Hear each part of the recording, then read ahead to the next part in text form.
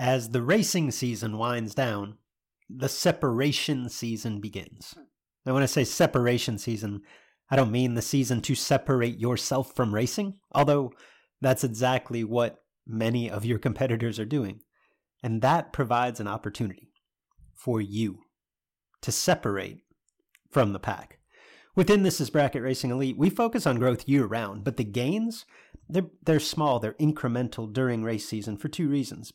Number one, because your attention as a racer is split, right? You've got upkeep, maintenance, travel, all the things involved with the racing season, in addition to a focus on your own growth. And because other racers are working hard at that time too. It's this time of year, this separation season, where putting in the work can really allow you a leg up on the competition. If you're serious about doing just that, and you'd like to surround yourself with a group of knowledgeable trainers and accountable peers with the tools, the resources, the wisdom to help you take that next step, and perhaps even with the occasional kick in the pants to keep you on track, This Is Bracket Racing Elite is the answer. We've helped thousands of racers just like you take the next step toward becoming the best version of themselves on the racetrack. Elite can help you do the same. Enrollment is open as of Monday, November 27th, and it closes December 8th. Learn more at thisisbracketracing.com/elite. Today's podcast is brought to you in part by This Is Bracket Racing Elite. If you're ready to take your game to the next level, who better to lead the way than our own Luke Bogacki? Check out This Is Bracket Racing Elite today. In addition, today's podcast is presented by Racing RVs. Based near Dayton, Ohio, Racing RVs is your source for quality new or used trucks, motorhomes, and trailers. Whether you're buying, selling, or trading, make Racing RVs your first call. Welcome to the Sportsman Drag Racing Podcast with Luke and Jed.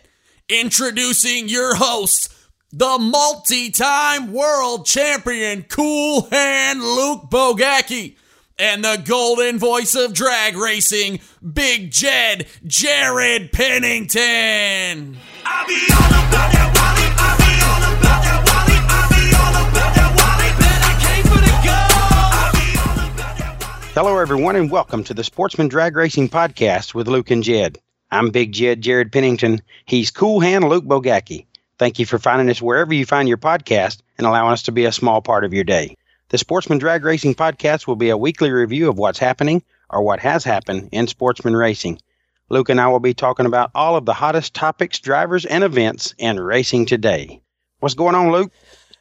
A little bit of everything, Big Jed. Usually my go-to there is not much, but it's a busy week here. I know you're all too familiar with coming off the World Footbrake Challenge, but our summer door car shootout is coming up this weekend. Obviously, as we'll talk, last weekend was a big weekend for both of us. Yes. So we've got a lot to talk about this episode, but for me, this is bad to say, I guess. If you're at an NHRA national event, the way that things are run, if you're in on Sunday, you're doing really well. Usually they get us to the semifinals. And I'm not going to say that I planned to be home on Sunday, but the odds are pretty good that you're going to be home on Sunday. So, that's an extra day. I can get ready for the door car race. Not that I am going to complain about the way that my weekend turned out by any means, but you would think after you double up at a national event like Monday, kick your feet up, just enjoy, what you've done, let it all sink in. We got home at 1:30 Monday morning, worked from 6 a.m. to about midnight on door car race stuff, and was at the racetrack this morning a little bit after 6. So it's been kind of a hectic week, and it's just going to get better or worse depending on how you're looking at it. So a lot going on, but it's all been good here, buddy. How about you? Yeah, man. Wonderful. Couldn't be better. I know you and I talked Sunday evening. You were going home from an amazing weekend, and as was I, and just winding down from the WFC. Still got a little bit of sponsor stuff, some round prize stuff, and things like that to get posted, which I'll probably spend some time in the motorhome at the Summer Door Car Shootout, taking care of a lot of that, and just trying to get my racing operation ready to head north and enjoy some racing at I-57. Knock on wood, the forecast to this point looks like we're going to have a beautiful weekend for it, so looking forward to it. Yeah, can't wait. It's somehow always hotter there than it is in Alabama when I go to I-57. It's going to be again, but I'll take it. Never fails. We had this race in October once. Whenever we have this race, it's the hottest weekend of the year. It never fails. So just be prepared. As long as it's dry, that's all that matters. Big show today. We've got a lot to cover. NHRA National Event in Joliet that included the JEGS All-Stars. Obviously, the World Footbrake Challenge in Bristol. We're going to get an opportunity to take a few moments with sportsman drag racing icon Dan Fletcher and talk about his big weekend, which included his 100th NHRA National Event win. But first, Jed, let's tell everybody who's hot. He's on fire! It's time for Who's Hot in Sportsman Drag Racing. Who's Hot is presented by our friends at Siebert Performance. Need machine work? Whether it's boring, torque plate honing, block, head, or manifold resurfacing, competition valve jobs, or precision balancing, Siebert Performance has the equipment and, more importantly, the experience to do the job right. Follow them on Facebook at Siebert Performance. All right, this week our Who's Hot, we probably could have gone a couple of different directions, but I think we got to give the nod to Mark McDonald. Mark McDonald was I think we discussed this last week at the National Event in Chicago. Obviously, the JEGS All-Stars is a big part of it. And then JEGS kicks in a bonus for any driver that can pull off the win in the All-Stars competition and then follow it up with a win in the same category at the national event. A couple of drivers got close, flirted with that. One got it done, and that was Mr. Mark McDonald, Division III top sportsman, JEGS All-Stars representative, driving out of the dragstersforsale.com camp. Got it done in the JEGS All-Stars competition. I believe he beat J.J. Abear in the final. Came back around 2 days later, knocked out our buddy Bones in the final of the national event in top sportsman. All told, that is 8 straight win lights, going 660s against arguably the toughest top sportsman field of the year, with the All-Stars and with the National Event at Joliet. So I think Mark McDonald gets our Who's Hot award for this week. Really cool. Mark's a great guy and a familiar competitor at the Summer Door Car Shootout. Is he on the list this year? He is not coming this year, but funny story, Mark had texted me probably 3-4 weeks ago. He was just getting everything prepared for the All-Stars, had made some changes to his combination, looking for some place to test, and said, hey, I hadn't been over at I-57 since they redid it. I'm going fast. Can I test there? And I'm like, look, I ain't ever gone 420 down nothing, but I think you'll be all right. So he called Scott. He went out there on a Friday night testing tune and rattled off, I think he told me 2 straight 422s, and the crowd went wild. He was the talk of Benton, Illinois, so glad he got some testing awesome. out at I-57. Obviously, it paid off. Huge, huge weekend for him up at Joliet, Route 66 Raceway. Awesome. Congrats to Mark for being our Siebert Performance Who's Hot this week. Like I said, we've got a lot to cover, but we'll start with the All-Stars. We'll kind of break up the Chicago weekend a couple of times, but as we talked about last week, the JEGS All-Stars competition is always a huge, probably the highlight of the national event at Route 66 Raceway, and this year was no exception. I thought I jinxed us for a minute. I talked last week about how cool an atmosphere it is because everybody gets to go up to the fence, watches the All-Stars competition from, like I say, that fences line from 8th mile to quarter mile with racers. It's a really neat atmosphere. Well, when we got there, that area was all blockaded off. It was just open grass that you couldn't get to. And I think at some point the blockades got moved, and then there was security guards there that would not allow anyone on the grass. The power of Facebook came into play. I'll attribute all of this to Austin Williams, really. He made a post about it. It got shared by about 1,800 people. And the next thing you know, the blockades came down and everybody got to watch the race like normal. So Yeah, I saw that play out. I hate it had to happen that way, but it was a good thing that everybody got to get back in their familiar spot and watch the racing. yeah, the way I got the story was just a little bit of miscommunication. I don't think anybody meant any harm by it, but nonetheless, glad that it got resolved and everybody could enjoy the event like normal and create that really cool atmosphere.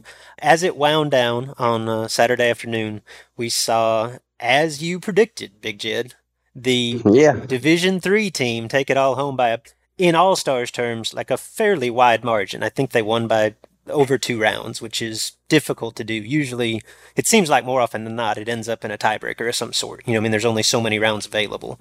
Right. So for as much as you can quote unquote dominate an event like that, the Division III team did that, highlighted by Mark McDonald, top sportsman winner, and Andrew Hill, stock eliminator winner, plus Jeff Dona was also a finalist in Superstock. So congrats to the Division 3 team. I have caught a little bit of flack for not picking my home division, and then a lot more flack when they actually came through and won. So kudos to you. Nice work, Jed.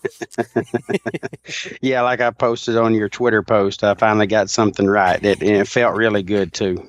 But top dragster Luke saw Steve Furr, again, one of the toughest there is in a couple of categories. He got the wheel over Phil Unruh. As you mentioned, Mark McDonald got the win over J.J. Heber. Bear, I believe. Could be I say, Bear, you've corrected me on that before. That's right. Supercont was an interesting story. Your good buddy and mine, Nick Folk, got the win over Trevor Larson, and Nick had the opportunity to get that double up bonus, but that got cut around short. Yeah, I hated to stand in the way of that, to be completely honest. I don't want to keep anybody from winning $5,000 when I can't win it myself. But the way that shook down, I'm not considering laying down in that instance. We had a great race, could have gone either way.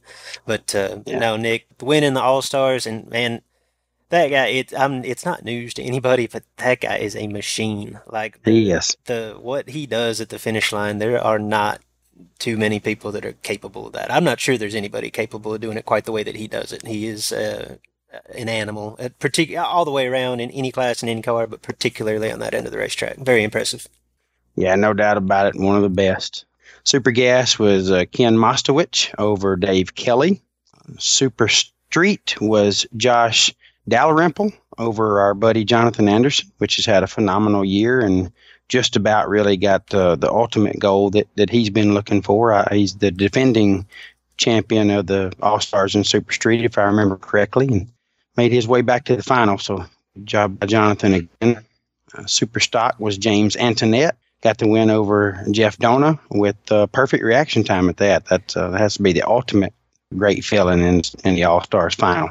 Yeah, I'm pulling this up now because I didn't want to misspeak. Okay, he wasn't as unreal as I thought. Antoinette had put forth an incredible display, and I thought he was 00 every round. I'm looking at it now. He was 24 first round, really slacked up. In the semis of the All-Stars, he's 005. In the final, he's perfect. So pretty impressive display, particularly in that event against that level of competition on that stage. Awesome job to James, the Division I Superstock representative. Yeah, heck of a performance there by him. And in stock, Andrew Hill got the win over a guy that I think that you said wouldn't surprise you at all if he come out on top, Tibor Kadar out of Arizona. Yeah, and Tibor, this is just a side note because I was standing on the fence watching it happen. Usually, let me rephrase this, like heads-up races don't excite me a whole lot in stock eliminator. But I think everybody at the facility kind of gets fired up when you know a heads-up race is going to be close. Yeah. Like, it's one of the cool things about Stock Eliminator. Tibor and Mick Alley squared up heads up in the semis of the All-Stars. And they're both fast. And nobody, I think, the people that I talked to anyway assume that Tibor had a slight advantage. But if I remember correctly, I believe the index is 11 flat. I think they're running A automatic. I may be wrong. I'm just going off the cuff here. They were within 100th or two at the tree, and Tibor went like 996 to mixed 998. It was a couple of hundreds at the finish line. Like, pretty cool pro stock style race in the semis of Stock Eliminator, with both of them going a second plus under after driving halfway across the country to do it. Like it was just a neat atmosphere. Tough for Mick, tough way to go out, but it was a cool race. And you would know better than I, but I feel like I've heard that out of the 7 divisions and 8 racers now in it, those guys try everything they can to avoid those situations. I think they'll get in a different class than they're used to, or sometimes take a different car than they're used to racing. But I know they don't want heads-ups in there, but if you're going to have one, it sounded like that one was pretty darn exciting. Yeah, and I didn't speak with either racer, but I kind of get the impression in this that, like, neither one of them shied away from it, obviously. Like, well, I run A automatic, and I got a really fast car. You know what I mean? So here it goes. And they both do, and they both did. And it was a pretty cool show for as cool as 2 10-second cars can be going on a racetrack. Like, that was neat. I enjoyed it. Good stuff. So that wrapped up the All-Stars. Congratulations to the Division III representatives and the entire division for that matter. I know they all take a little pride in their team winning, whether they were involved individually or not. So great job by those guys. Absolutely. We'll get back to talking a little bit more about the Route 66 NHRA Nationals later in the show, but Big Jed, go across the country to your race. We previewed it a couple of times on the show. World Footbrake Challenge took place last week in Bristol. By all accounts, from the outside looking in, it looked like an extremely successful event. I'll let you take over from here, man. Tell us a little bit about it. What happened? It was great, Luke. Steve Stites, my partner, and I had a wonderful, wonderful experience from a promoter standpoint. Really good weather. We got some rain here or there overnight into the morning and maybe a little sprinkle or two. I don't ever remember anything stopping us for more than about 10 minutes outside of Thursday evening's shut down at 5 cars. But the crowd was very excited to be there. The racing was great. The staff, both ours and Bristol's, did a phenomenal job. It was really probably the smoothest WFC we've ever had.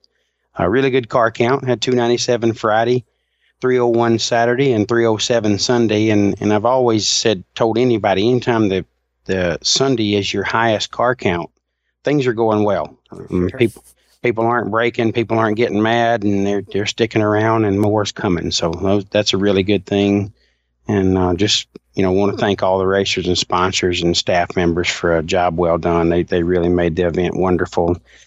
Started out Thursday with a test and tune in our Thursday night gamblers race, which was finished Friday morning during the time trial. We got to 5 cars and got rain and shut us down. But Friday morning, Jamie Holston took the win over Tony Matera, a couple of really tough foot breakers, and Jamie come out the victor there. Was really emotional and fun celebration with him in the winner's circle. Friday's 10K was won by one of the older guys, one of the more experienced guys, Roger Bridges. A guy that's no spring chicken, but a really talented foot brake racer. Got the win over John Rollins. I know you know John and have raced a little NHRA stuff with him. It was his WFC debut. Said he wanted to be there all 11 years, just never worked out, and finally did. And he goes straight to the final of a 10K on Friday night. It's a way to make the most of it, huh? Not too bad at all, especially for a guy that made 2 foot brake laps to practice up and get ready. He's a super street and super pro guy, but he said he made 2 hits and was 30 and 40 and said, let's go do it. Let's go see what we got. So that's awesome. Now, where is Roger from? Roger is from, if I remember right, Virginia. Okay, I saw that Jeff Verdi had shared the post, so I figured he was from that area. But I know I've seen him race before, but wasn't completely familiar with where he was coming out of.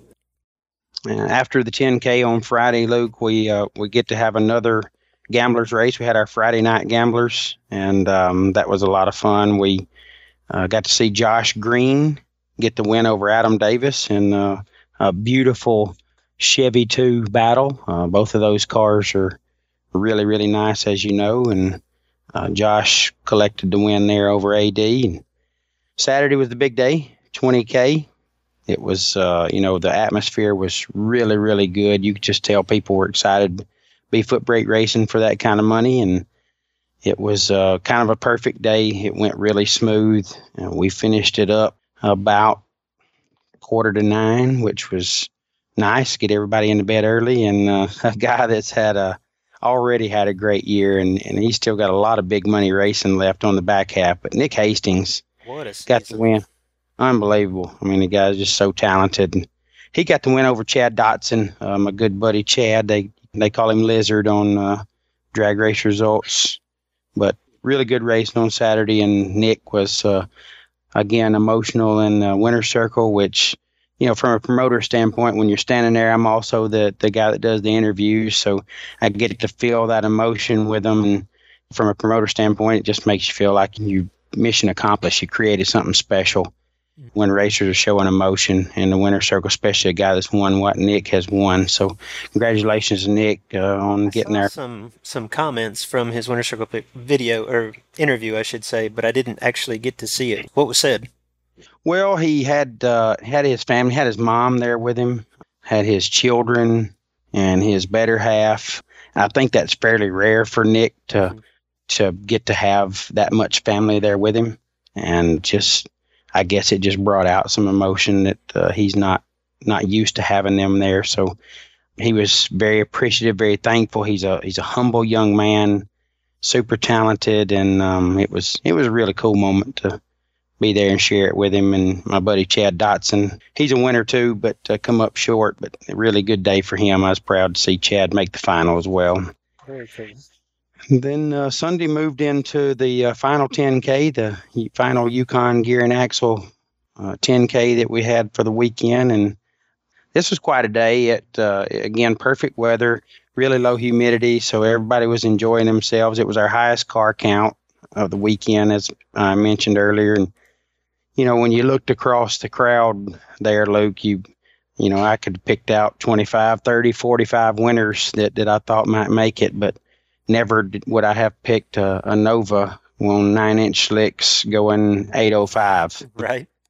But Brandon Waller took his Nova to the final and got the win over Billy Janicek. Billy's a guy from Texas that drove 1,134 miles. I don't know if you know where Pflugerville, Texas is. Starts with a P, by the way. But it's 1,134 miles from Bristol. I don't know exactly where Pflugerville, Texas is. I know that it's not close to Bristol, Tennessee. It is not. Amarillo was our long distance award by Matt Diamond, and it was 1,226, and Billy was, 90 miles or so inside of that. So long trip, paid off for him as he made a 10K final. But Brandon Waller taking the win.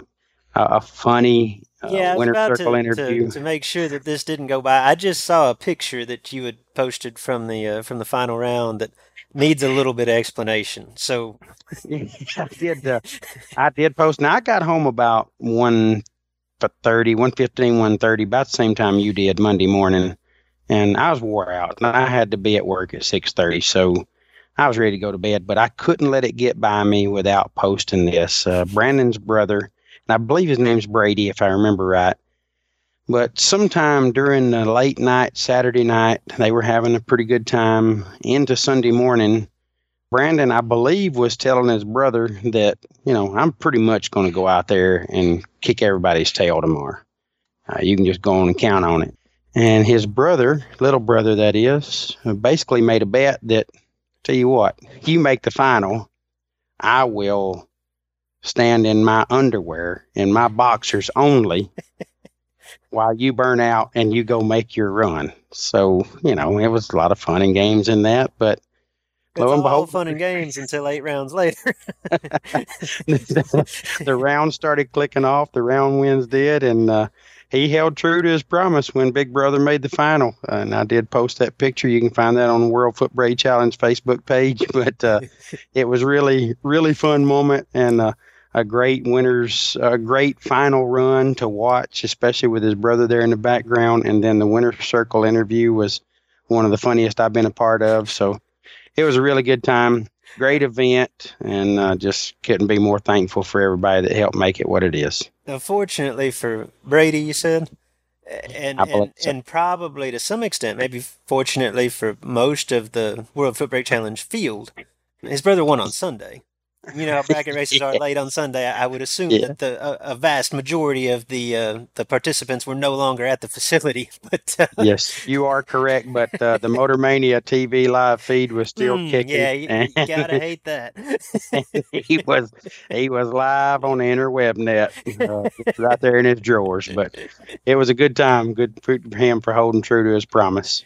Now, there's always beyond the results, like especially I think when you're involved in race promotion, putting on the race, there's always something entertaining that happens behind the scene. We hadn't talked about this. I'm putting you on the spot, but give me one good story from this year's World Footbrake Challenge that would never otherwise get out.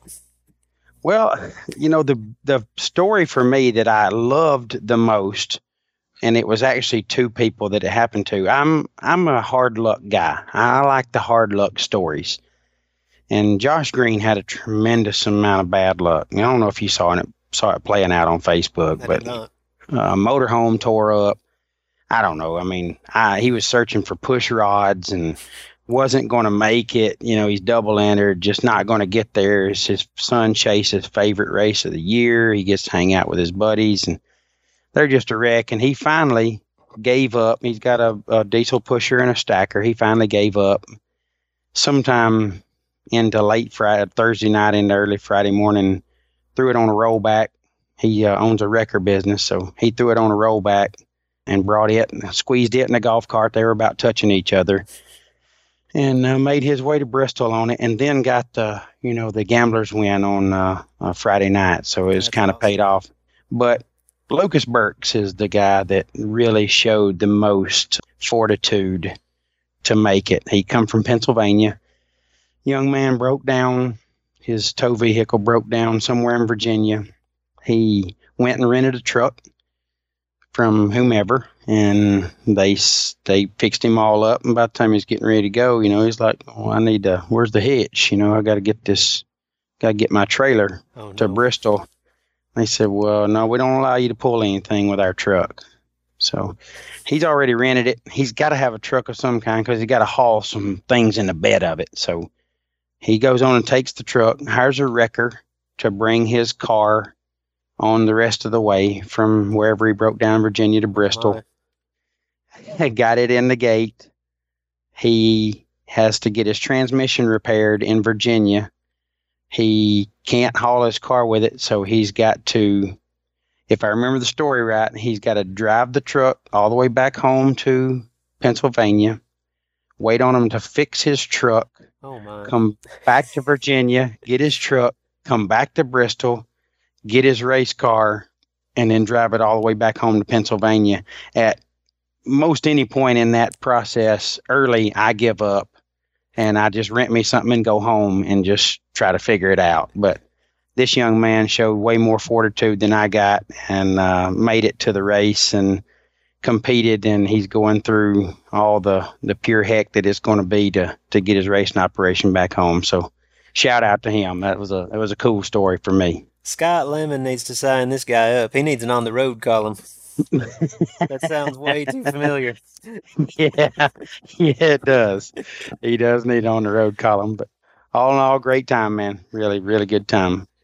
Good. Glad to hear it. I don't even have the 10-tuck results in front of me, but I know that there was 3 10-granders in Bowling Green, one of the longest-running, most historic events, and I know at least one day one of your good buddies got the win. I'm sure you want to give a shout-out.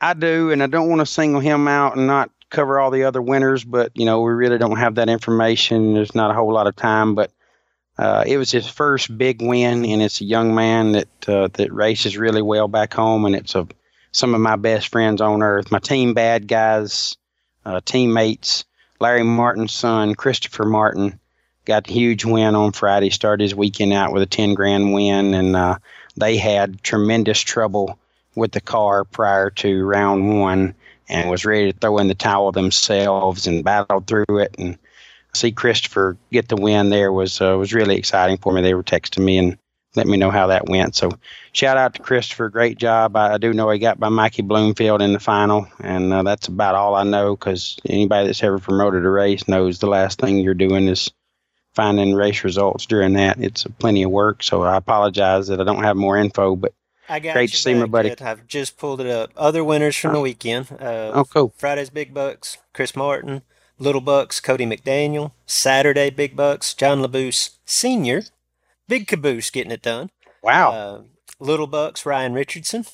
And Sunday's final event saw Chris Stein take down the $10,000 win. So quick shout out to the winners since while we touched on some 10-tuck stuff. And all right, so outside of the All-Stars, outside of Bristol, outside of Bowling Green, we'll circle back now to Joliet and the NHRA Route 66 Nationals, the actual standard national event that took place from Thursday through Sunday, obviously culminated Sunday.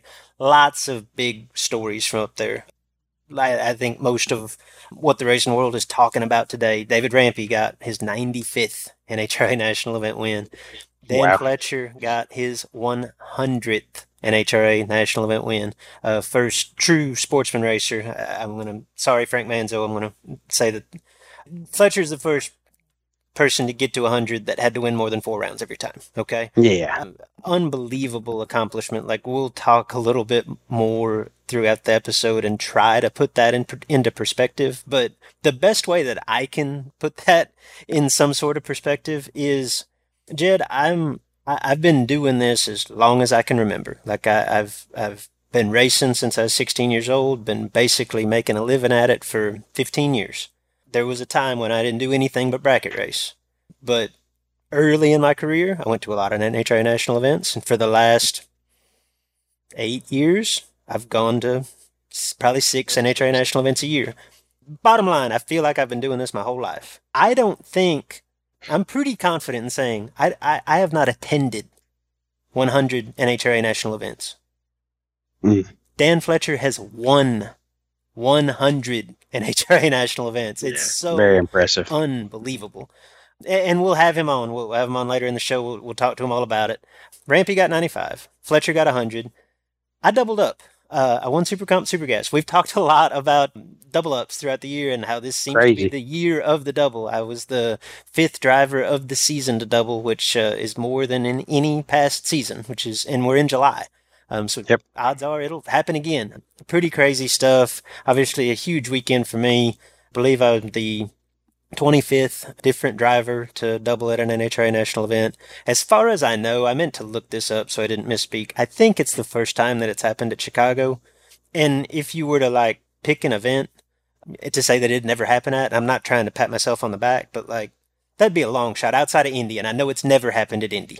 Indy's a race in and of itself because not only are the best of the best converging in one facility, Indy's a marathon, man. You got elimination spread over 4 or 5 days, to double there. And I know Scotty was close. I know Scotty won and runnered up. I think Rampy won and runnered up one year as well. But that would be the ultimate. But the next best thing or the next toughest race, I think, would be to do it at Joliet, just because you've got the All-Stars. You've got a lot of great racers from all across the country. The odds of having that fall into place are really long. And yes, to happen for me, pretty incredible, man. I'm kind of at a loss for words.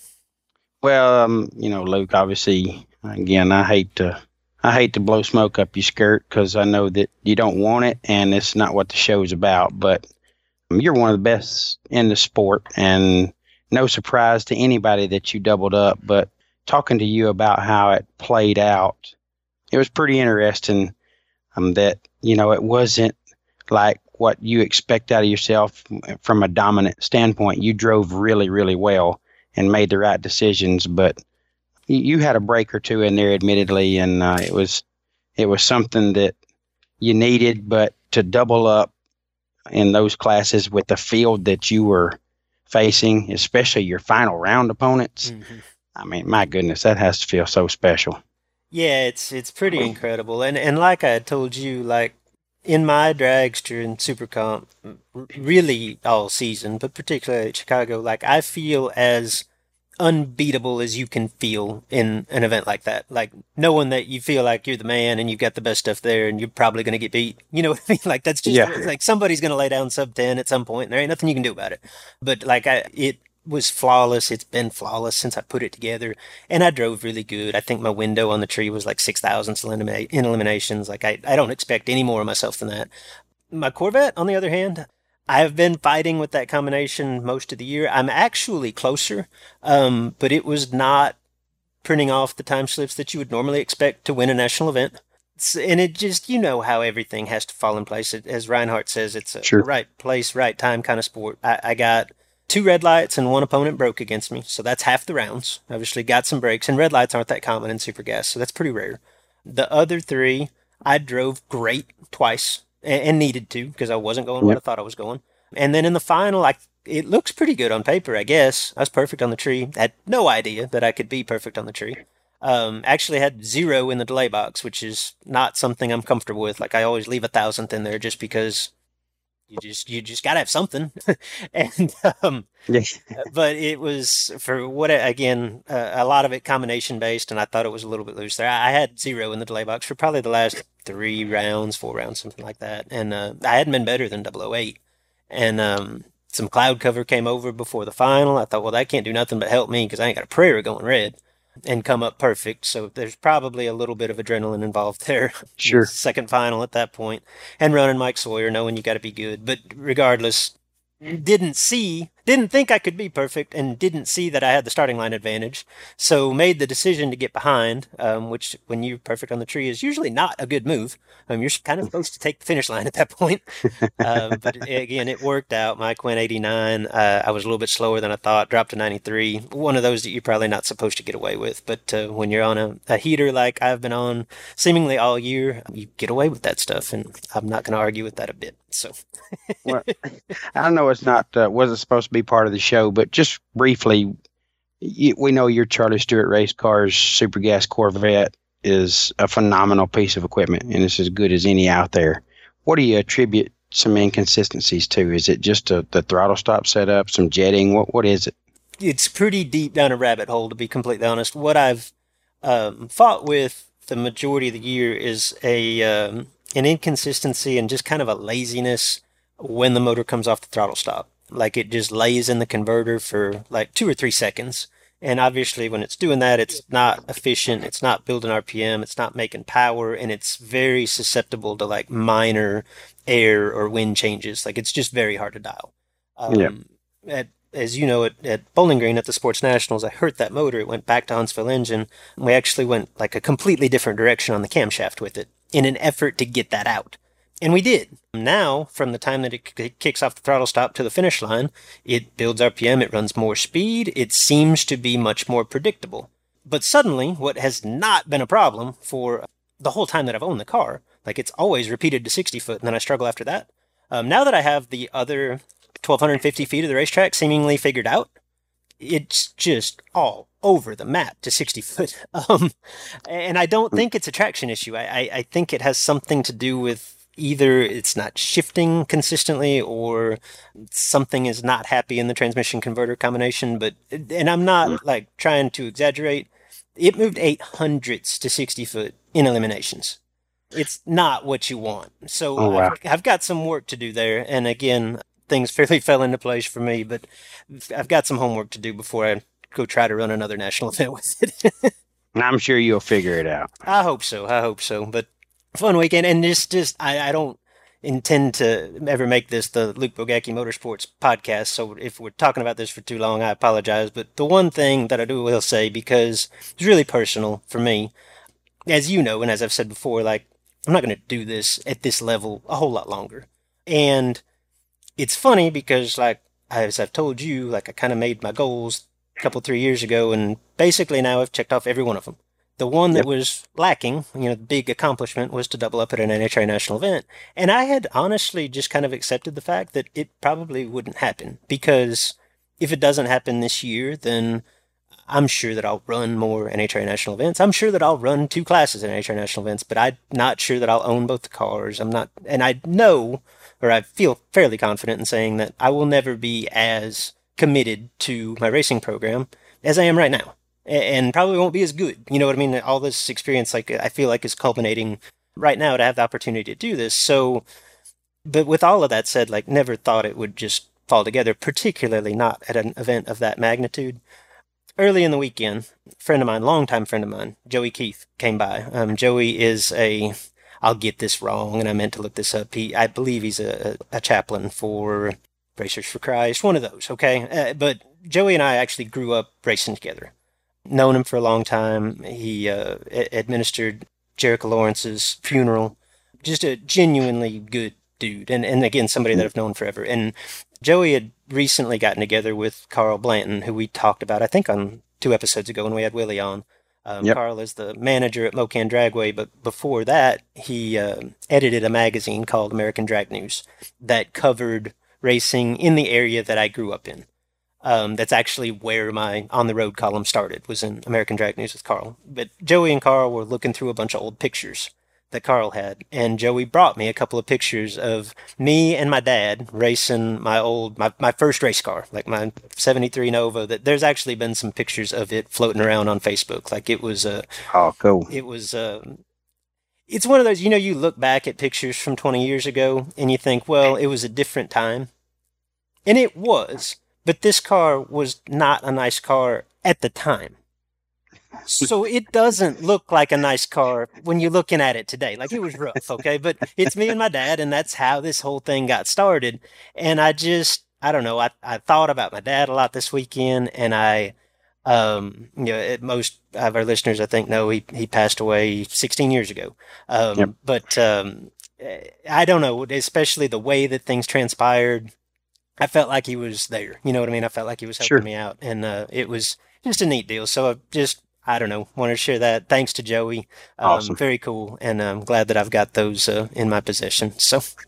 That is really cool. Thanks for sharing that with all of us, bud. So, all right, let's move on. All-State update. We didn't discuss the All-State last week because we were talking about the All-Stars, so let's catch back up. I believe that Britt and Galen recently released the roster for the female class. They did. Yes, they did. And before we get started with a really impressive list of females too, in my head, I know females can race with anybody, but it just there's fewer of them out there. But as I look down this list, it's like, wow. I mean, there is a lot of female talent on this list, and it's going to be fun to watch as well. Mm-hmm. But before we get started, I understand that Team New York is struggling to find a female representative. I know that Emily Biondo was approached, and her and Peter have some other obligations and will not be able to make it. But if you're from New York, or if you know a lot of female talent in New York, I'm going to send out a real quick challenge to post to the Sportsman Drag Racing Podcast Facebook page your choice for female representative in New York for the All-State Challenge. We need some names to choose from. I think they're struggling to find somebody. Maybe they just hadn't reached the right person. Probably just struggling to find somebody willing to make the journey from New York to Memphis, I would assume, right? We'll have to ask Fletcher about that when we have him on. Yep. So post that to our Facebook page and your choice there, who you think it should be, and let's see how it works out. See if we can get them a great female representative to make the trip. Absolutely. A couple of notes from the All-State Challenge and the Great American Bracket Race. One is that JEGS will be the title sponsor for the Motor Media TV live feed from the event. So shout out to JEGS and the guys in yellow and black getting involved, as they seem to have their hands in everything sportsman racing. They do. They were a big supporter of the WFC as well, and those guys, I know they support you and a lot of other races. So thank you, Jegs, for all you do for us. And those that can't make the trip to Memphis are going to enjoy that Motor Mania live TV feed. And Patterson and Elite Performance, Elite Motorsports is the Sunday 10K sponsor. So some guys that have some sportsman roots and have moved big time racing, and putting some money back into sportsman racing and making sure that they help keep this event rolling as a 10K sponsor on Sunday. So appreciate those guys as well. Absolutely. All right. Without further ado, Jed, why don't you read us off this roster for the ladies? All right. The female competitors in the All-State Challenge, my Alabama Slammers is Rachel Henderson, Racing Rachel, what we call her. Arkansas is Madison Yates Meadows. Madison, another tough female racer. California has not yet named their competitor. Florida is Marie Muller.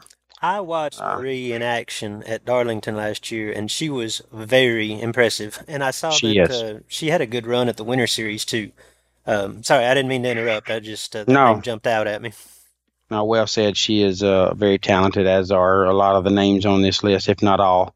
Georgia is Amber Acree. Amber, she's another very good racer, runs a lot at Reynolds and Montgomery. Illinois, your team Illinois, is someone that you share a life with, Luke, Miss Jessica Bogacki, and I know Jessica's fired up, and I know you're fired up to watch her. Go team.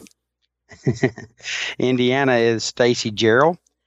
Kentucky is Josh Baker's wife, Erica Baker. Louisiana is Dr. Brittany Ezel. She's cracked me in a final of a big race before, dropped me on my head. She's a driver. She doesn't just make time shots. She's a driver. Maryland is very talented Chelsea Spence, Bobby's wife. Those of you know Bobby and Chelsea. Mississippi is Rachel Valentine. New Jersey has yet to name their competitor, as we mentioned earlier. New York has yet to name theirs. North Carolina is Lauren Freer. You know Lauren. You've raced a lot with her, Luke. Mm-hmm. Very talented. Ohio is Jessica Arnold. Jessica, another great female racer. Oklahoma is Lori Story, which I love the name. That'd be a top 10 name for me, regardless. If your name rhymes, your first and your last, it's home run. She definitely upgraded on the names. When I knew her, she was Lori Zellner, but Lori Story does have a nice ring to it. Lori Story's awesome. South Carolina is Brooke Gary, which some may know her as Brooke Hall, but she's now Brooke Gary. Tennessee is Leah Hubbard. Texas, no surprise here, Cassie Pennington. Virginia is Megan Lotz. Kansas is Rachel Smith. Michigan is Terry Bauman. Pennsylvania has a very strong competitor in Miss Mia Tedesco. Missouri has yet to name their female racer. Iowa is Alex Reese is what I'm going with. Risse should be Reese. Making me hungry. Nebraska is Rhonda Moody. Ontario, Canada has chosen Laura Shepard. No surprise there. Minnesota, no surprise as well. Jenna Janke. South Dakota has yet to name theirs, and Wisconsin will wrap it up with Marilee Moses. So a tough group of female racers there, and I know each one of them have a lot of confidence, and each one of them have done their share of winning. So it'll be fun to watch the females compete. Jed, we hadn't talked about this at all, but I don't know. Like I tend to listen to sports radio when I'm in the shop, and within the last couple of weeks, I got Jessica's car done. Like I spent a lot of time in the shop. Beautiful, by the way. Thank you. This has been a couple of weeks ago now, but one of the hot topics was this controversy between Serena Williams and John McEnroe. Yes. And how John McEnroe had said something along the lines of, she's the best female tennis star ever. And the interviewer asked, well, why do you preface it with female? Is she not the best tennis player ever? And McEnroe took that like in a very literal sense and said, well, she wouldn't be ranked in the top 300 or something. Like 700, I think. Yeah, okay. So, there's obviously some, physicality involved in the sport of tennis that makes that so. What he said probably isn't wrong. There's 700 men that Serena Williams probably wouldn't beat. Whether or not you think she's the greatest champion in tennis, that's a little bit different discussion. But it just got me to thinking, I don't feel like there are any, physical limitations in the sport of racing. I looked through this list and I don't think of these as great female racers. I think of these names as great racers and as much a competitor to us as the guy in the other lane. You know what I mean? I assume you feel the same way.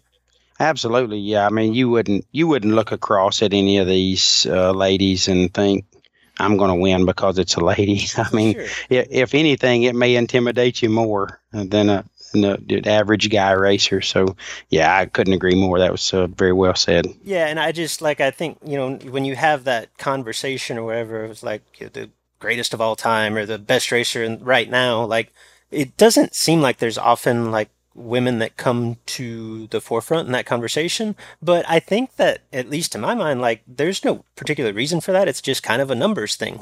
There are a lot more male racers than there are female racers. Sure. And I don't know, I don't know the point that I'm trying to make there, but I feel as though we're all on a very level playing field. Probably different than just about any sport that I can really think of. Yeah, absolutely. And you, I understand fully what you're saying. If some of these names don't seem as mainstream to you to the winner's circle, it's simply because they're outnumbered on odds. Nothing more, nothing less. They're as talented as most anybody at the racetrack. So if you took these, 32 females that's going to be in a race and put 32 males against them, there's absolutely zero reason why the females wouldn't dominate it, especially the list that we're looking at. So, all right. So every week we do most accomplished, hottest, and a pick to win. So of this group, seeing as she is the defending NHRA world champion, is Mia Tedesco the most accomplished? Yeah, I feel like Mia's got to have that title for sure. Who would you say has been hottest over the course of maybe 2017 or the last calendar year? The last calendar year, as I look across the list, is tough for me, but I would feel like it's either Erica Baker, or Brittany Ezel. Yeah, those two came to mind, and I'd put Cassie in that discussion as well, Cassie Pennington. Cassie, yes, And absolutely. I guess it'd be hard to argue with Mia as well, but seeing as we picked her for most accomplished, I don't want to just say it's a Mia route, but one of those four, probably the most Yeah. successful of recent. What stands out with you? If you had to pick one today, who are you going with? Okay, so I will skip my teammate, Race and Rachel, and for the show's sake, I will skip Jessica. I know Jessica is going to be very prepared, and she's going to have probably the best whip she's had under her in her racing career, and along with your help, I think gives her a fair advantage on a lot of people. So She might argue with you occasionally on how much of an advantage my help is, but So I am going to. What am I picking here? Am I picking who I think is going to get it done? yeah, your pick to win it. My pick to win it, if neither of the two earlier mentioned racers get it done, is going to be Brittany Ezel. That's hard to bet against. This is funny. Like, I don't know. I don't want to take anything away from the. I think it would be Ohio Representative Jessica Arnold. Like, to me, the best female driver that I've ever seen or raced against a good bit is Kendra Reinschild. Like, she's awesome in that. Like, she runs a bunch of NHRA Super Comp. Like, I assume that she has a bracket racing background, like most NHRA Super Comp racers do. But like, she's one that is very difficult to race against because like she can pull any club out of the bag. Like, I think she's won a division championship. Like, she's awesome. This discussion came up a couple weeks ago. Like, who is the best female racer? That's who came to mind for me. Yep. But let's see, this field. I like I say, maybe I just caught her on a good weekend. Marie Muller was awesome the one time that I saw her race. Go with her. Again, same deal. I'm going to exclude my wife. Obviously, she's always my pick to win, and I think she has a great chance to get it done anytime she stages and in this event. Sure. Okay. I think Marie's too obvious. I'm going to pick. No, I'm not. I'm going to go with Marie Muller. I like Marie. That's a really good choice. Marie is very talented, and she makes good laps. And I should have mentioned. Her old man beats the heck out of me every time that I run him. So she's learning from maybe not a household name, but she's learning from one of the best. So, And I should have said, since we share a name, that Cassie, I would not pick Cassie because it would look like some kind of home cooking because we have the same last name. But Cassie's going to be hard to beat, too. Yeah, I mean, any of them are. What is it Willie said? No relation. Yeah, no relation for sure.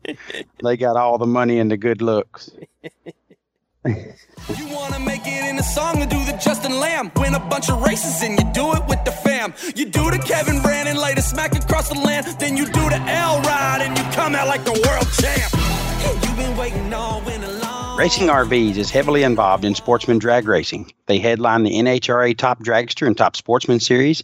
They sponsor all of the SFG Promotions events, including the World Series of Bracket Racing, the Super Bowl of Bracket Racing, and the Powerball event. Racing RV sponsors racers including Austin Williams, Disco Dean Carnes, and our own Luke Bogacki. And they present this podcast that you're listening to.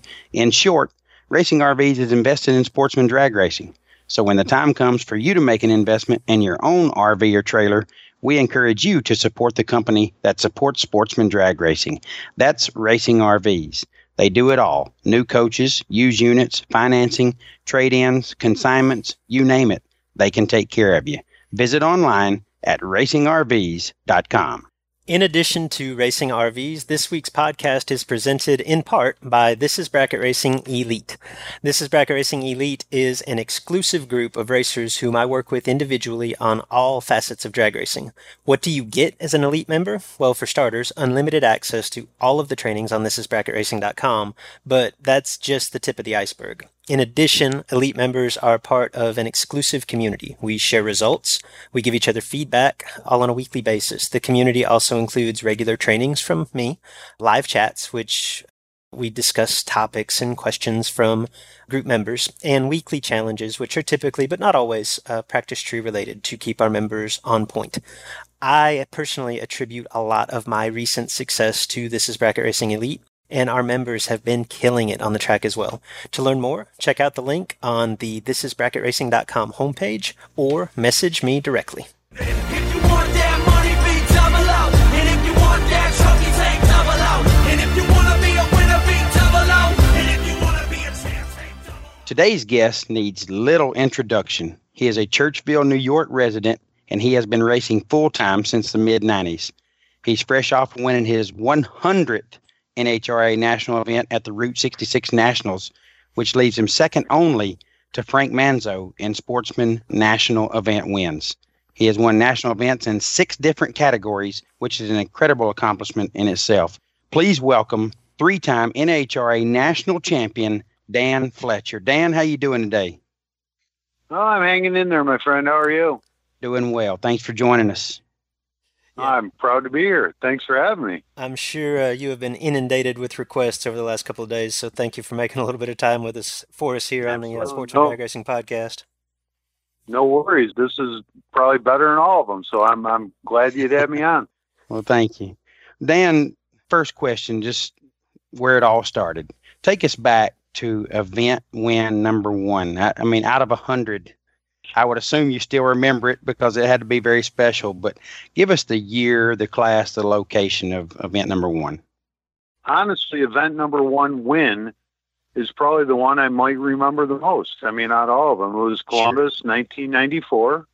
I had, well, dude, I remember real well. I had my father has passed away at that point, but I had my dad's old rickety teeny trailer that had the corrugated sides, one of the very first ones they made, ramps, with barn doors and ramps.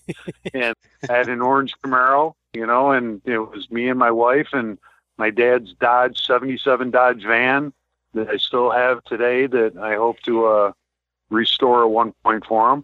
And it was 1994, and I ran Greg Stanfield in the final. He was obviously an accomplished racer and champion and whatever. And, I was just a little bracket racer guy that was trying to super stock stuff. And he turned a red for me in the final. I do remember that I was 008 or 508 at the time. I won that race, and we didn't have no money. I mean, we weren't family of means or anything like that. After that, back in the day when you won, dude, that's sad and pathetic. Back in the day, I could win almost $20,000. Now it's only like 10, but that's just what it is. So I had some money, and I worked at Xerox and whatever, and I sent my rig out to the Western Swing. I had a couple friends drive it that weren't even like great friends of mine. They were acquaintances or friends of my wife, and blah blah blah. And in retrospect, I don't know what the hell I was possibly thinking.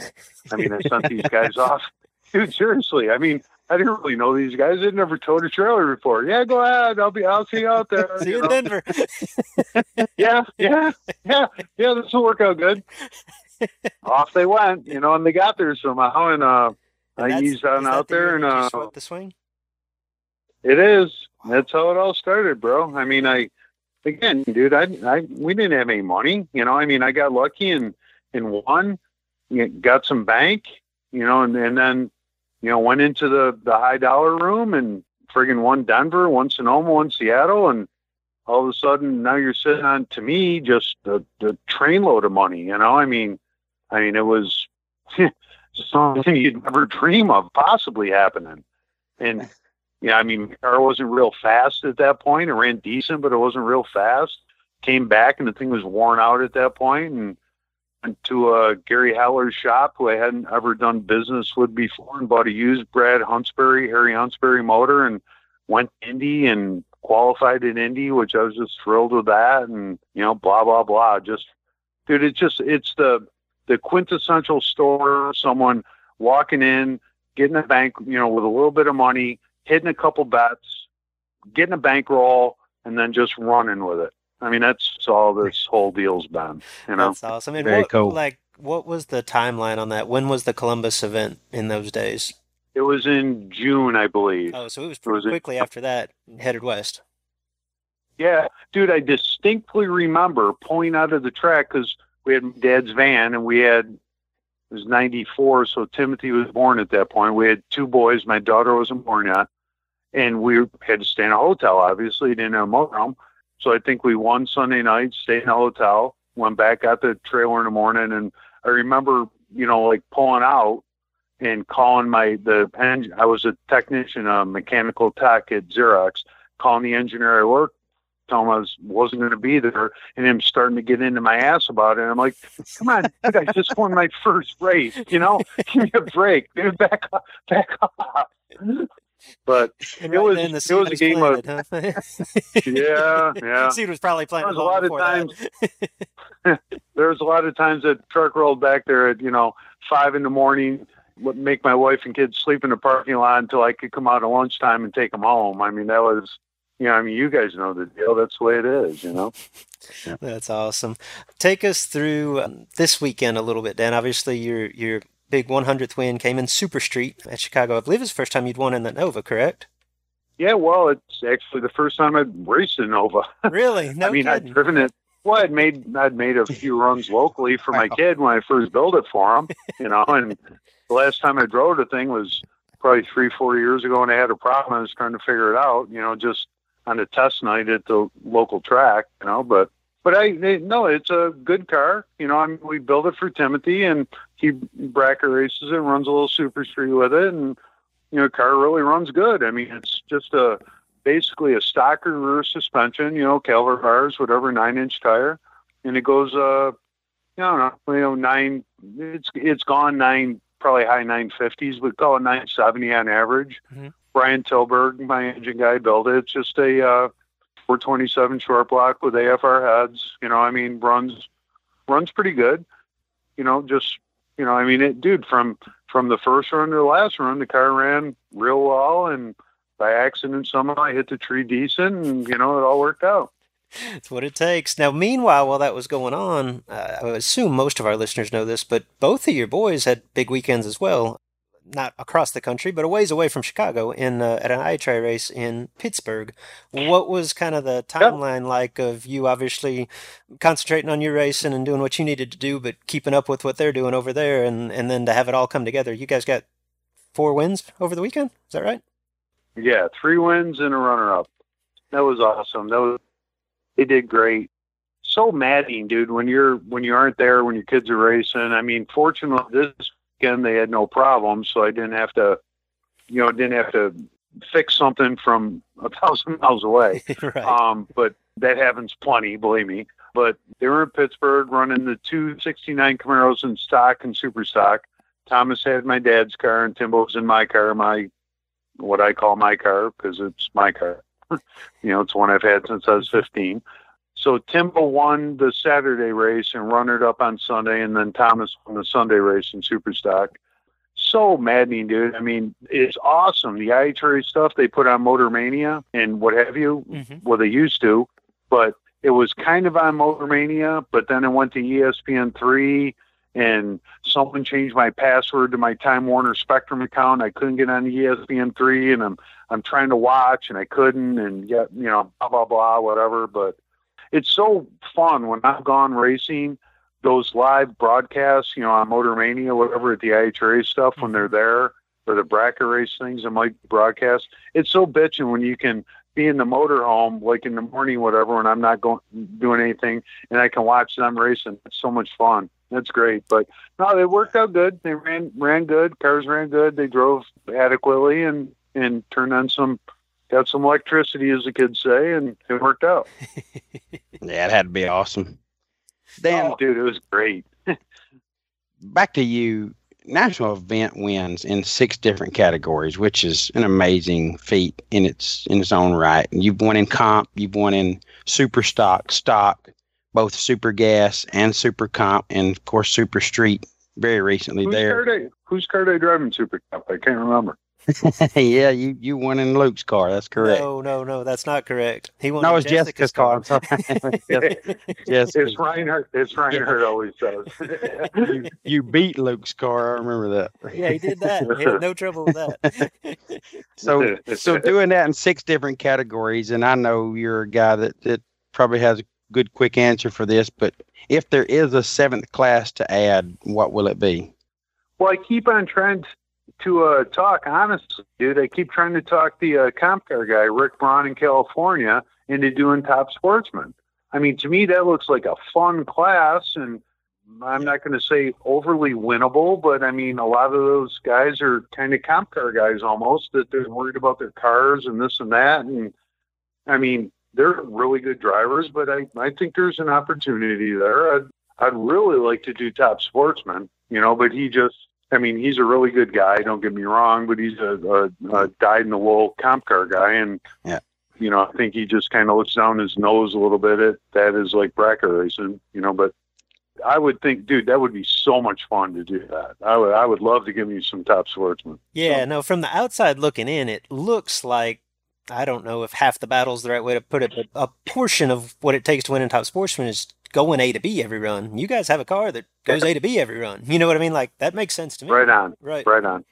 Absolutely, dude. And I don't mind getting chased, so I don't care if, that's what, at the end of the year at Vegas, if it was a short field or whatever, and there was only 30 cars and, we can just slide under the minimum dial or maximum dial, whatever you want to call it, I would be all over that. That'd be awesome. Yeah, that would be cool. What about facility-wise? Like, I'm not going to try to ask you to list off all of the national event facilities that you've won at, but are there any current national event facilities on the tour that you haven't won at? Yeah, well, I found that out today, actually. I did the WFO deal with Joe Costello, and he told me that McKenna told him Epping and Norwalk, virtually the two closest tracks to my house. That's wild. Of course, there are two that haven't been on the tour exceptionally long either. Yeah, but, dude, Epping, I might as well just save the friggin' diesel fuel. We go there every year and have just great time runs, dude. We are monsters in time runs, and then just get cracked first round like it's our job. Just get out. Just terrible. If it makes you feel any better, like the first literally probably 8 or 9 times I went to Norwalk, like the worst that I ever did was semi, and I never won, and I just thought, I'm never going to win at this place. And I, between bracket races and IHRA national events when it was IHRA and NHRA national event, but I did break through a couple years ago and win Supercomp, so I have no doubt that it's coming for you. Well, yeah. God, I hope so. Oh my God, dude. We took 4 cars to Norwalk National Event this year. Timothy was in 2 and I was in 2. He was in stock, super stock. I was in super stock, super comp. The super comp, I lost like 4th round. That was my bad. I'm 15, my guy's 22 or something like that, whatever. I just wait a little bit too long, grab break, and I'm 5 thou under.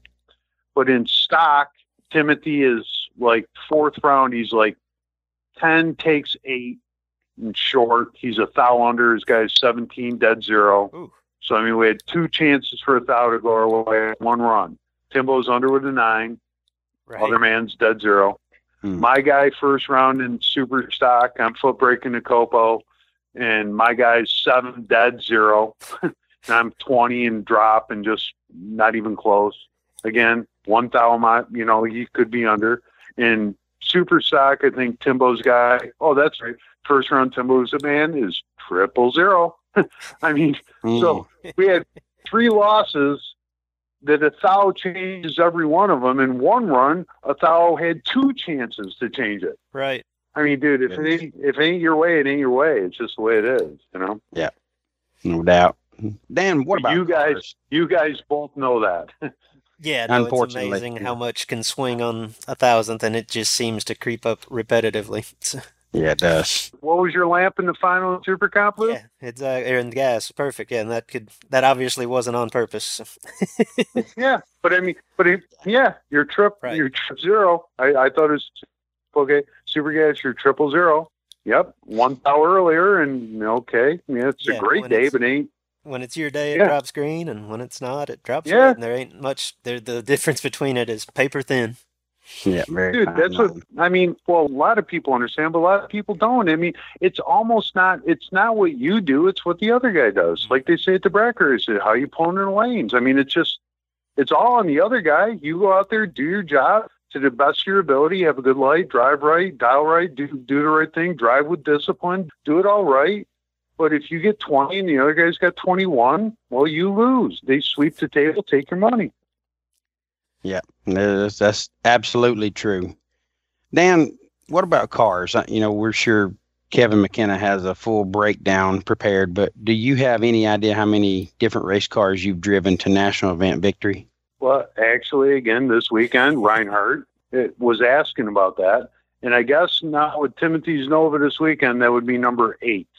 Number 8. Really? Wow. I would have assumed a bigger number than that. I would have thought it was going to be 20.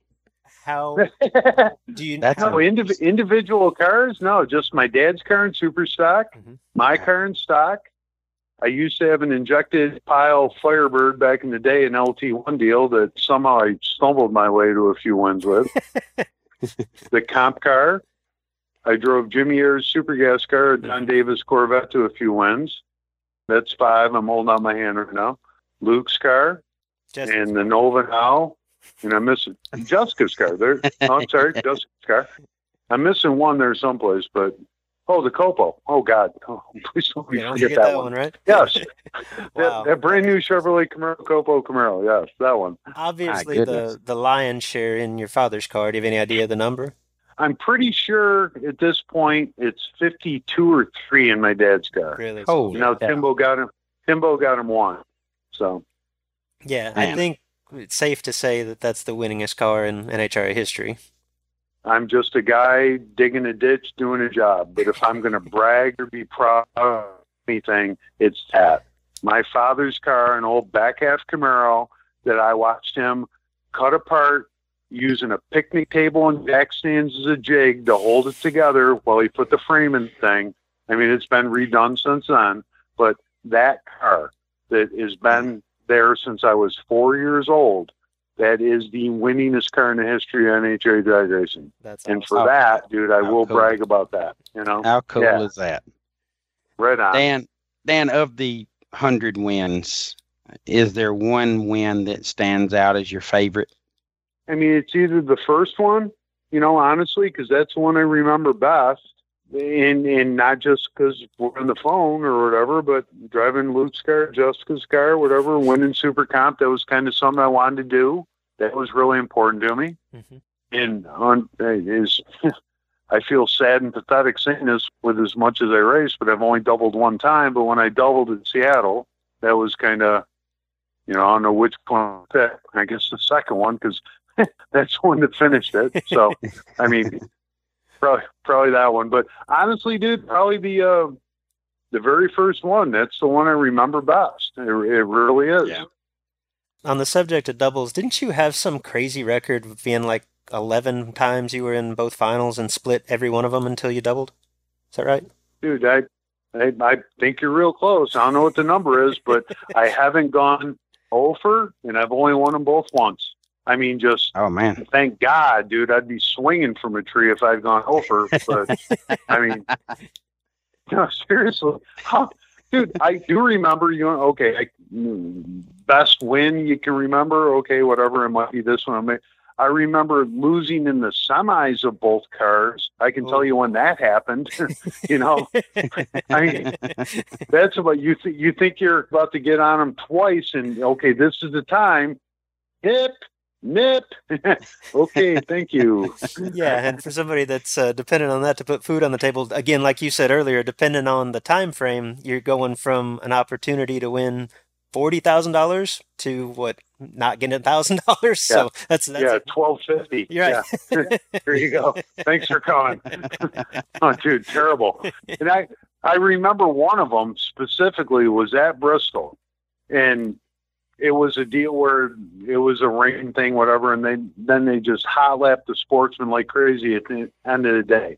And I literally lost like twice, in the semis in like 6 minutes. I mean, it was just like from everything ahead of you to nothing. Oh my God. Sorry to make you really upset. Thanks, guys. Appreciate you calling. We can tell you're over it. Yeah, I forgot all about it. I think I feel like I know you well enough to know that even with 100 wins looming like it's been business as usual. I mean, it's just another day and the same challenge as always. Obviously, this is a big thing to check off the resume, whether it was conscious or not. That had to be, this is upcoming, the next one's a big one. With that kind of, at least briefly, in the rearview mirror, what's next? I know you said you're, 53 years old? You got other priorities in life, like you're probably not going to do this forever. What's on the horizon? Well, for good, better or worse, it appears as though we're going to be signing another couple-year contract with Peak, which I'm truly blessed to do that. Well, I mean, there's times where I think I've had enough of this, and then there's times where, okay, well, what else am I going to do? When you have an identity in life, I mean, it's what defines you. I mean, I'd like to think being a husband and a father is obviously what defines you, but my entire life since I was a little kid, my dad raced Checkmate, the car that, the Superstock car. It used to have Checkmate on the door when I was a kid, and it's still Checky. I mean, that's the car. I mean, drag racing has defined my entire life from the time I was 5 years old. I mean, that's all you cared about. I mean, I played football and basketball and baseball, but from the time I was 16, you could start racing. I mean, that's all that my life has been about. So it's like, sometimes you get frustrated, and with 7 race cars to maintain at this point, I'm overwhelmed. My friend Bernie Cunningham, the stock racer from California, says, you used to be a race car driver. Now you're like a race car builder and maintainer. I mean, and it gets to be a bit much, trying to take care of all this stuff. And I feel there's times where I tell Donna, my wife, hey, dude, I can't do this. I'm just, it's too much. I can't do it. But you wake up the next morning, you keep digging, dude. You just keep grinding. So what am I going to do? I'm just going to keep digging for now. I mean, it's once you walk away, bro, you walk away. I mean, I got a lot of great sponsors. I mean, Peak and Mickey Thompson, and K&N and Denzo, ATI, VP. Without those companies, I could not do this, dude. You can't win when I left Xerox, I had one orange Camaro, not sponsor $1. And I had a plan, a business model where I thought I could make this work. Well, anymore, you can't do that. That ain't going to happen. It just ain't going to happen. So I've got great sponsors, and I'm blessed to do it. But when you decide to walk away, you walk away. It's like an NFL coach who walks away. Once you decide it's time, you walk off. Well, then if, like a year or two later, well, maybe an NFL coach could just go get another job. I don't believe I can just say, okay, sponsor guys, can you please come back? I think I want to come back now. So I'm in for a while now, I guess, And you're still very competitive. I mean, you're ultra competitive, so it makes sense just to keep doing it. It's what you do. Yeah, if you're winning 5 or 6 national events a year, I think that's a pretty good sign. I promise you this much. I will tell you this. I will not be, I could pick a random sport person name, whatever, but I will not be that guy that gets to where he sucks and is embarrassing himself and keeps going out there. If I don't feel I'm capable of winning every single time I go to the track, and then out, gone, will not be that guy, period. I like it. Yeah, you said it yourself. Half the battle is showing up. So let's go. Dude, for sure it is. For sure it is. And what I will tell you, Jed, is that I've gone to these bracket race things, these spring fling things a couple times, and I'm not going to say embarrass myself, but pretty much tried to embarrass myself and really might have. I will get better at that, and I will eventually get through one of those things. I promise you. I've won a day at Moroso before. I've run it up a day at Bradenton back when you used to go to those things. So I thought I could wade back into that world and be competent, and I have not been near as good as what it takes to win. I will get better at that. Dan, you're my neighbor at the spring fling each year, and I pay attention to you. You're kind of a reserve guy. You just kind of hang out over there, do your thing, and try not to bother you. But with all due respect to you, you don't bring the conventional tool to the big bracket races either. So you're certainly far from embarrassing yourself. Coming up short of a win and those things is typical of anybody, but with what you're trying to do it with, it's not always the typical bullet either. Yeah, no, I mean, I understand I don't have the right tool for the job, but I've got another tool out there now. I got a dragster to bring that I'm going to be bringing in the fall. And I will say this, that I've learned a lot doing that. I mean, it won't translate well to a radio show, so I shouldn't even bother, but just, I struggle sometimes with button pressure. I mean, in my dad's car, in the Superstock car, I'll switch back and forth from right hand to left hand, because, I mean, there'll be times where I know in the right hand I'm pressing it too hard, whatever. Well, I've taken you in this dragster. I got a dragster. I've driven it through races, here in the last little bit. And now I'm gripping the wheel and just rolling my thumb, whatever. And I think that, like, when I went to go out this year, and there was a few runs in my dad's car, yes, I'm running the wrong car, slow door car, whatever, but 8th mile bracket racing, I know my spot. I know where to go down. I mean, the car ran great, and I dropped it dead on a bunch of times, but I was embarrassingly bad. I was 20 a bunch of times. I mean, getting beat in the tree by, over 100. And then obviously that's not acceptable. That's not good enough. But in Super Street, I feel real good about things. And I hold the button different. I'm on the wood. I don't know if sitting there at idle is playing into my head or something, whatever, but I promise you, I won't ever be Johnny LaBouse. I mean, he's great. There's a lot of guys that are great at the top all bracket racing. Luke, I believe you won a lot of money in Vegas this year. I won't ever be as good as you are, but I'm going to get better. I promise you, I'm going to get better. I'm sure you will. And just for the listeners, I know you know, but I didn't mean to insinuate that your equipment's inferior, that you have the best equipment out there. But it's just not typical of what's winning those races. Of course not. No, dude, I don't take it. I mean, listeners might, but I doubt it. But I know that. I realize I'm showing up with a friggin' spoon. I mean, I ain't got the right tool. But yet, I mean, I do put a Holley carburetor on it. The last year or so, I'll put a Holley on it, put a loose converter in it. Take the micro switch out, put a snap action button in it, because digital delay guy says, you can have problems with a micro switch, blah, blah, blah, whatever. I mean, I try and make it the best bracket car I can make it, but clearly I'm the slowest car in the field. I mean, so that's not going to help, but whatever. So, Dan, 100 national event wins, and obviously Rambo right behind you there with 95. But outside of anybody named David Rampy, do you think the milestone will be reached in the pure sportsman classes by anyone else? No, not in sportsman classes. No chance. I mean, and I don't mean in a bad way, sure. but no chance. I mean, no. That's exactly absolutely what not. I said. Just like you, I was on the WFO podcast earlier today, and that's exactly what I said. Like, I think that's the era of having the opportunity even to do what you've done, I think has passed by. Right. Like, I don't see, I think you're going to be on a very, very elite list. I'm sure that David will join you at some point, but outside of that, I cannot imagine anyone else amassing 100 wins. Like you say, that era, just for better or worse and whatever, I mean, that era is gone. It just, not going to happen.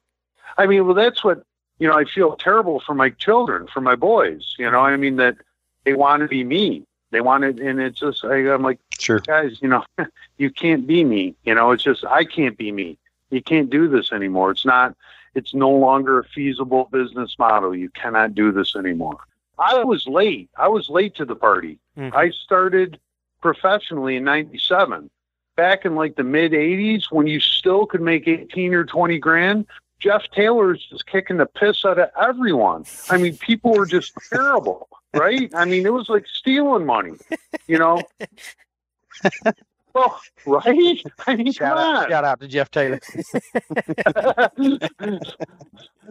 There was clearly a time where a man could earn a lot of money doing this. It just ain't right now. All right. And we always close out these interviews with a little bit of rapid fire. So we'll come with some pretty quick questions that are meant for fairly short answers, kind of off the cuff. Let her eat. All right, with national event wins in 6 different categories, I think I know the answer to this, but I might be surprised. What NHRA category is your favorite to compete in? Super stock. Of course. Dan, favorite racer to watch compete? Well, how can you say Pete Biondo? Oh, good choice. Man, I'm 2 for 2. I thought I knew the answers to both of those. Okay. You obviously spend a lot of time on the road behind the wheel of an RV, and I know that becomes more of a job than anything 99% of the time, but is there any drive that you particularly enjoy in your travels? No. That's Dan, you told us you're 53 years old, but you're a really cool 53, and I see you at the track. You're a cool dude, flat billing and everything. I know you got something you like to crank up. What's your favorite song to crank up? actually, bro. I mean, when I drive down the road, I mean, when I get in that truck and go to Denver and roll 1,600 miles, that radio will not be on, bro. I'm just thinking my thoughts, and I don't listen to nothing. Out in the garage, out in the shop, I do have country music on, and just whatever's on is on. But when I'm rolling down the highway, I'm thinking about things and just thinking and planning and thinking and ciphering and just trying to, I don't know what. I'm going to call the first. I promise you, the radio does not get turned on in my truck. I'm calling the first ever rapid fire timeout. You're telling me that it's possible for a human being to drive 1,600 miles and not turn the radio on? Dude, I swear to God, as I'm standing here on my children's life, that radio will not go on. I do have a couple apps on my phone for sports talk stuff. I listen to that, but music, just when I'm rolling, negative. Out in the garage, I got it on, but rolling on the highway, Believe it or not, Jed, Jason Lynch is the same way, and I've traveled with Jason a fair amount. It blows my mind, but no, I think we're with the majority of people that just can't do that. But it's not completely unique to Dan.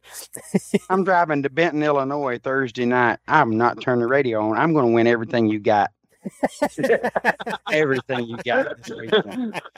I don't know, Jed. That's a lot of thinking. Sure you're thinking machine and ciphering machine. I don't know if it's built for 6 hours of that, Jed. Yeah, I think you're right. Oh, boy. One last question, Dan. For years, I have said, and I know I'm not the only one who said this, Dan Fletcher is the hardest worker in sportsman drag racing. Do you have a hobby outside of this? God, I'm so sad and pathetic. I would be embarrassed I am. I'm sad and pathetic. My hobby, oh God, I can't even say it out loud. No, I don't have a hobby.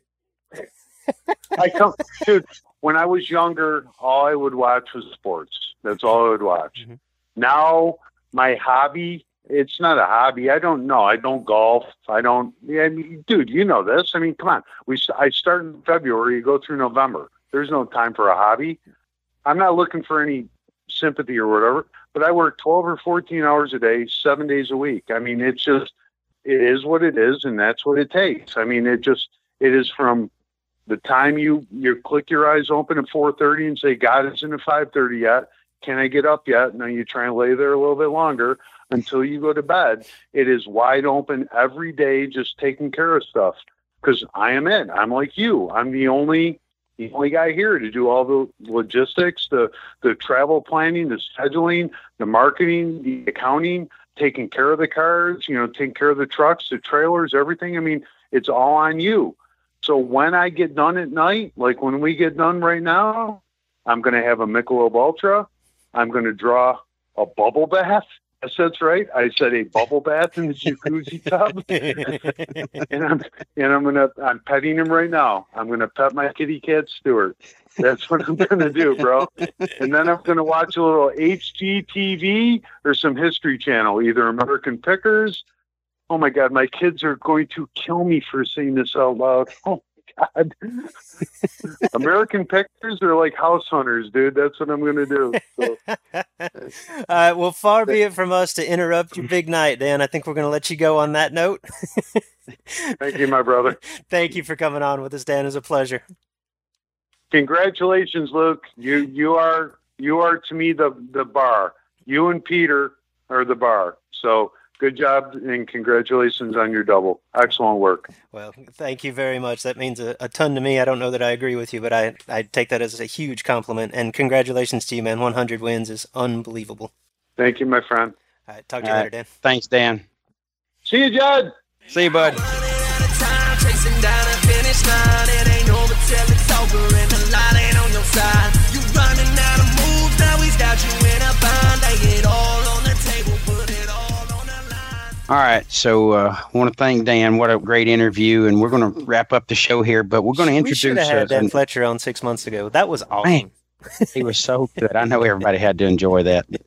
We're going to finish up the show a little different way, and something we're going to start doing going forward, that kind of a rant section. It's going to be titled This Week's Final Thought, but something that's on our mind as individuals. And this week, Luke, you got some thoughts that's on your mind, but we need a presenting sponsor for this. So somebody step up to the plate, because you're going to love this. I mean, I am so excited right now. I just got off the phone with a guy that's won 100 national events and was a wonderful interview. And then I'm going to get to listen to this, which is a great message. So, Luke, how about this week's final thought? This is probably not going to be a weekly feature on the podcast, just because I don't, and I'm sure you don't, want the pressure of what's the final thought for this week. It's just when the urge strikes us. And like I say, this week may come off as a bit of a rant, but that's fine. My point in this week's final thought is simply this. You never realize what you've got until it's gone. And case in point for me, most of you know that I grew up in, literally and figuratively, at Texas Raceway, little track in Kennedale, Texas, that is just recently closed down.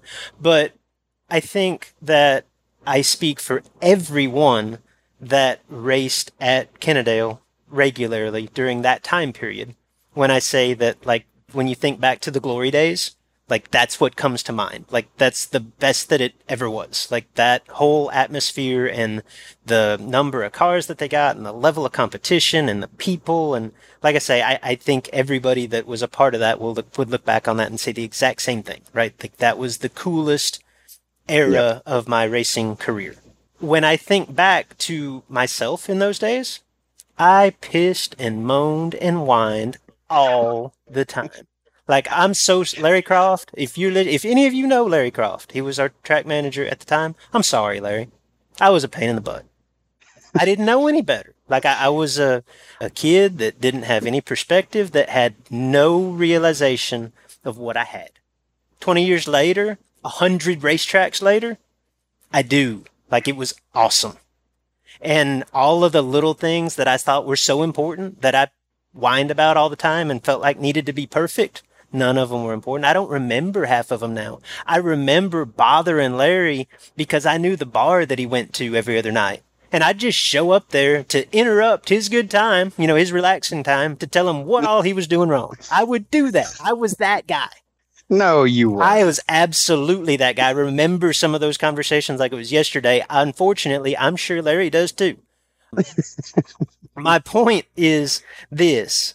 As bad as you think it is today, wherever you race and whatever problems, complications they have, I'm just telling you, you might look back on this 20 years from now and say, man, you remember that? That's when this stuff was really fun. Because that's what I do today. And the reason that I say all of this is I'm tying this back to today. And this is a little bit personal for me. My wife and I were at I-57 drag strip for the 4th of July. And let me preface this. This is our home track, obviously. Let me preface this by saying that basically every holiday weekend, they have a $5,000 at I-57. On Memorial Day, we weren't there. We were in Bowling Green at the Sports Nationals. But I think they had gotten started. Maybe it was during first round. It rained. I don't know if it rained a lot. It rained a little. But, of course, they called off the race. And, of course, the narrative then is, well, they pulled the plug too early. We could have raced, because that's what you say every time that it rains. And, sure. Right. Yeah, so that's all that I heard was, well, they just don't want to drive the track, and they send everybody home. Okay, so fast forward to 4th of July. I think time runs I'm sorry, it was actually July 3rd. It was a Monday because everybody has the 4th off. That's how, when we always have our big money race out here. And the rains came right as time trials were scheduled to begin. And it rained long enough that I called the track owner's wife and was like, y'all are canceling it? She's like, nope, we're going to try to race. Wow. Okay. It's going to be a long night, but cool. I'm up for racing. Well, and they tried. I mean, they did everything that you could do to try to drive the racetrack, and the shutdown area just wouldn't cooperate. And it was a very humid day that turned into a dewy night, and everything was working against them. They literally tried to drive the track from 3 o'clock in the afternoon until 11 o'clock at night before they finally gave up and pulled the plug. And at that point, what does the narrative become? You kept us here all day to call it? Okay, like you just can't win, right?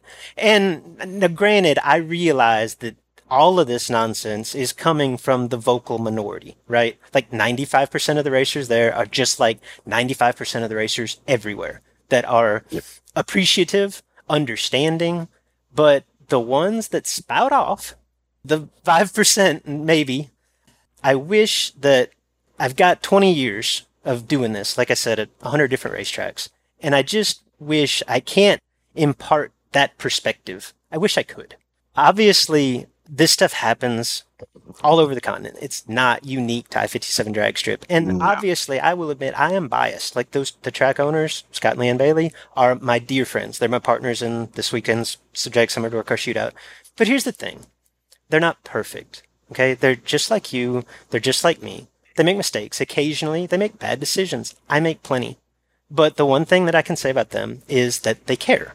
They genuinely care about the sport, their place in it, their racetrack, and most of all, they care about their customers. You can't please everyone all the time, and if they have one flaw, that's probably it. They try to.